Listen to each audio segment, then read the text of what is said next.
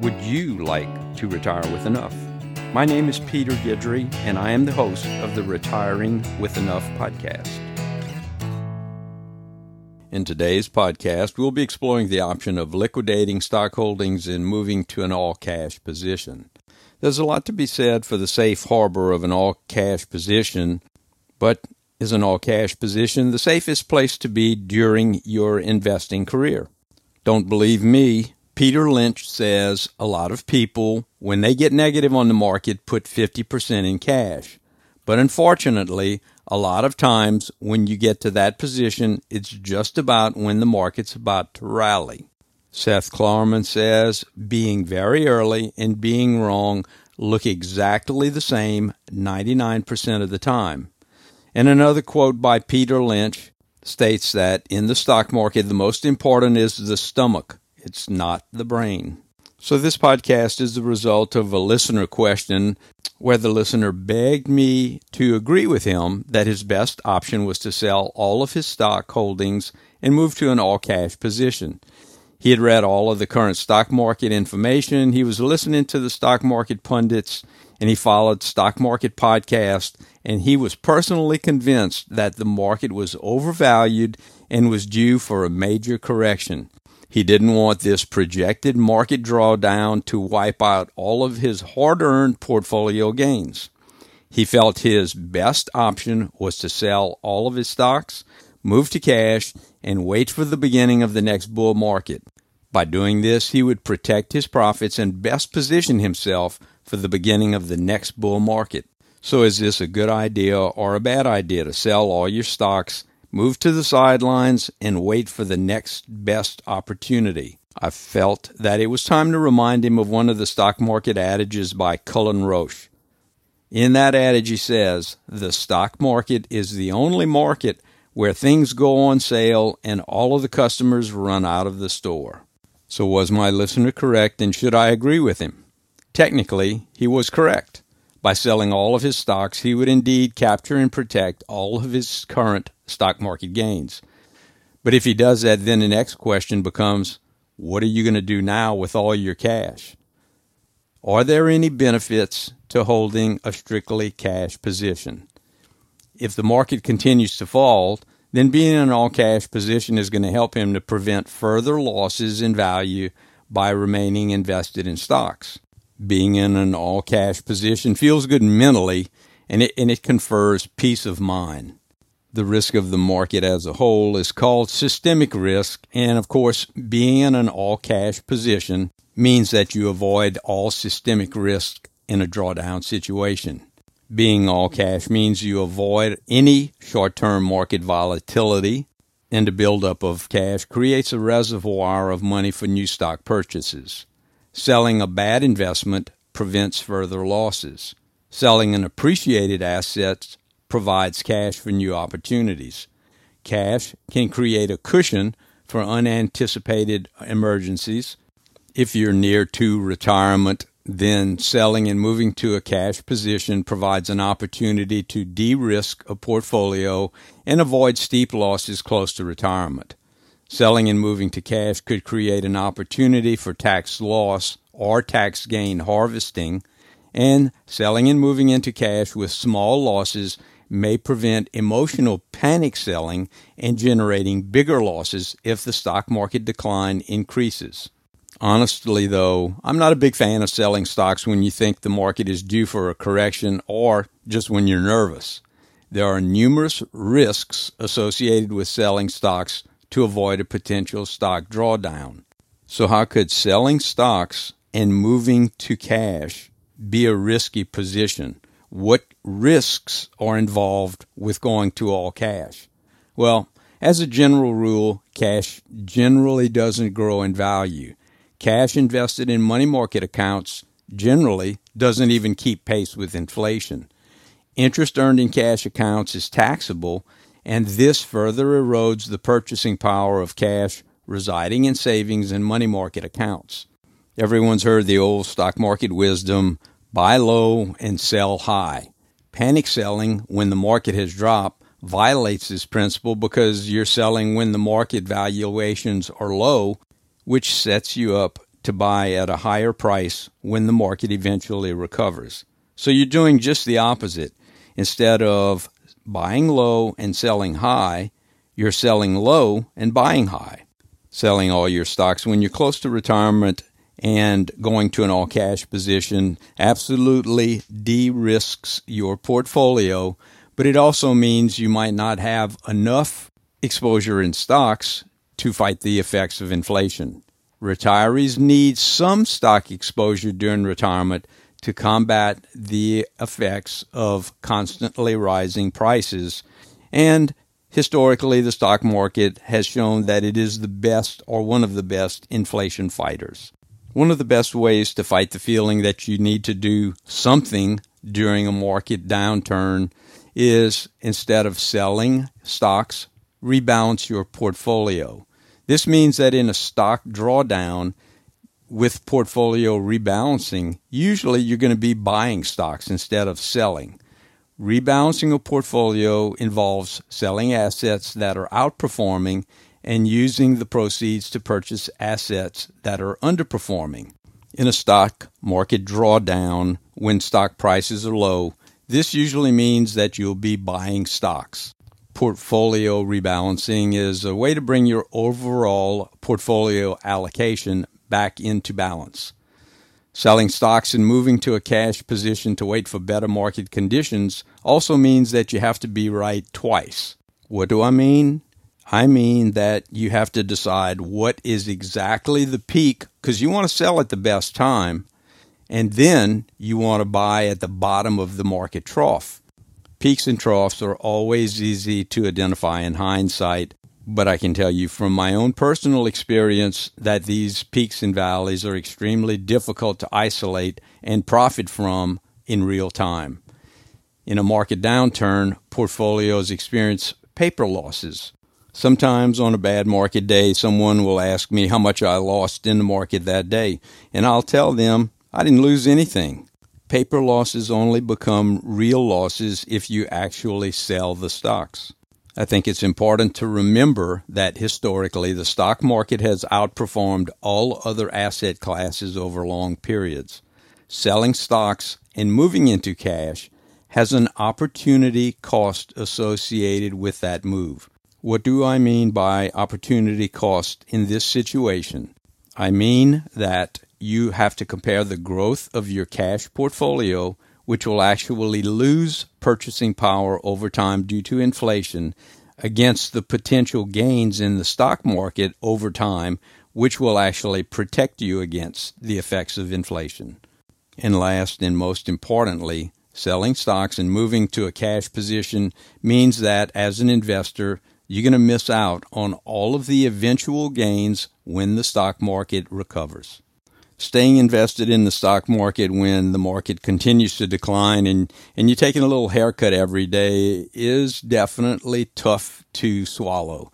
My own investing career began about 50 years ago in 1970, and over that period from 1970 to today, I've experienced multiple drawdowns and multiple recessions. There are 3 different charts that I'll be discussing today on the podcast, and all 3 of those charts can be found on the Retiring with Enough blog of the same name as this podcast. The first chart is a visual representation of market declines and recoveries, and this chart shows that since 1970 alone, there have been 7 major stock market declines. This means that since 1970, I've had at least 7 opportunities to panic and sell stocks when the market declines, and of course, 7 opportunities to miss out on the eventual gains that occur with the recovery of the stock market. The average duration of these 7 stock market declines is 15 months, with the longest being 31 months, and the average gain over the 12 months following the recovery is 73%.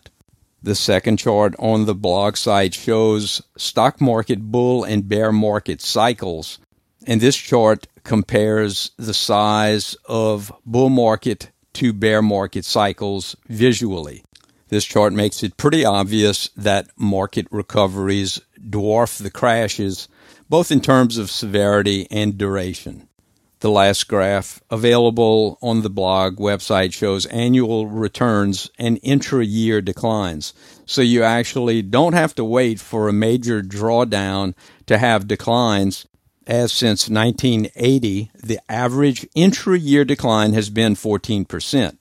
Despite the fact of the 14% intra-year decline, returns were positive in 32 of 42 years, or approximately 75% of the time. So what's the point? Well, the point I'm making is that investing in the stock market is always going to involve risk, whether it's intra-year, annually, or over the long term. But it's also a well-known investing principle that the greater the risk, the greater return. There's always going to be declines in the stock market, and the declines can be severe, even in the short term.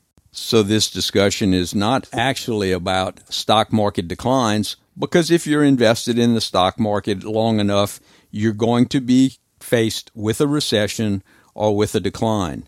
So it's not about the decline and more about how you react to that decline. Because there's always going to be drops in the stock market. And you, as an investor, need to understand your ability to tolerate those declines. It's easy to be invested in the market when the market's going up because you look at your account balance every day and it's in the green and you've made money and life's great. But what happens when you look at your stock market balance every day and it's in the red and you've taken a little bit of a haircut and every day you have a little bit less, your balance goes down, and you have a knot in your stomach? What do you do then? Do you panic and sell? Do you stay invested, understanding that eventually the market is going to go back up? So that's where risk tolerance becomes very important. Each investor needs to understand their own personal risk tolerance. It's easy to be invested in the stock market when the market's rising. It's a lot harder to stay invested in the market when the market is declining. And of course, this has a lot to do with behavioral psychology, because the emotional response to market losses is a lot more intense than the emotional response to profits in the market. This disparity between happiness with stock market gains and sadness with stock market losses is actually what causes investors to sell when the market is declining. Most investors who are not aware of their own tolerance to risk will do anything to avoid the emotional pain of losses during stock market declines. Investors with a lower risk tolerance are going to do whatever they have to do to reduce that emotional pain. So in the final analysis, there are obviously valid reasons to go to and maintain a cash position. These valid reasons don't include selling stocks when the market is declining to avoid pain, or selling stocks with the idea of timing the market. Because markets eventually recover, a much better long-term strategy is to purchase stocks while they are on sale or to rebalance portfolios during the decline, which will effectively have the same result as purchasing stocks when they are out of favor. So if you understand that your risk tolerance is actually pretty low, then go ahead and take some money off the table. Put some of your portfolio in cash if that'll help you to sleep at night. But you have to understand that long-term, your best returns are always going to be with the stock market, because historically, stock market returns have been better than any other investment, and stock market returns will most effectively protect you against the ravages and the effects of inflation. So now here's some final thoughts. In the stock market, the most important organ is the stomach, not the brain. It's important to remember that the stock market is the only market where everybody runs out of the door when everything's on sale. Cash doesn't normally grow in value, and cash is most subject to inflation and taxation. Stock markets will always rise and fall.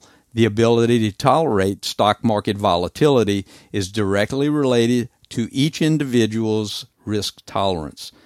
Rebalancing portfolios during market declines is a good strategy, as rebalancing purchases stocks when they're on sale. Rebalancing also gives investors the feeling that they are doing something proactive to combat the effects of the market declines. So what did I tell my investor? Well, first of all, I told my investor that it is important for them to understand their own personal risk tolerance. And if they're able to tolerate market risk, then to stay invested. Eventually, the market rewards perseverance and persistence. Personally, I stayed invested since 1970 through all of those 7 major stock market declines, and by doing that, I was able to participate in all 7 of the eventual recoveries and all of the stock market gains that went with those eventual recoveries.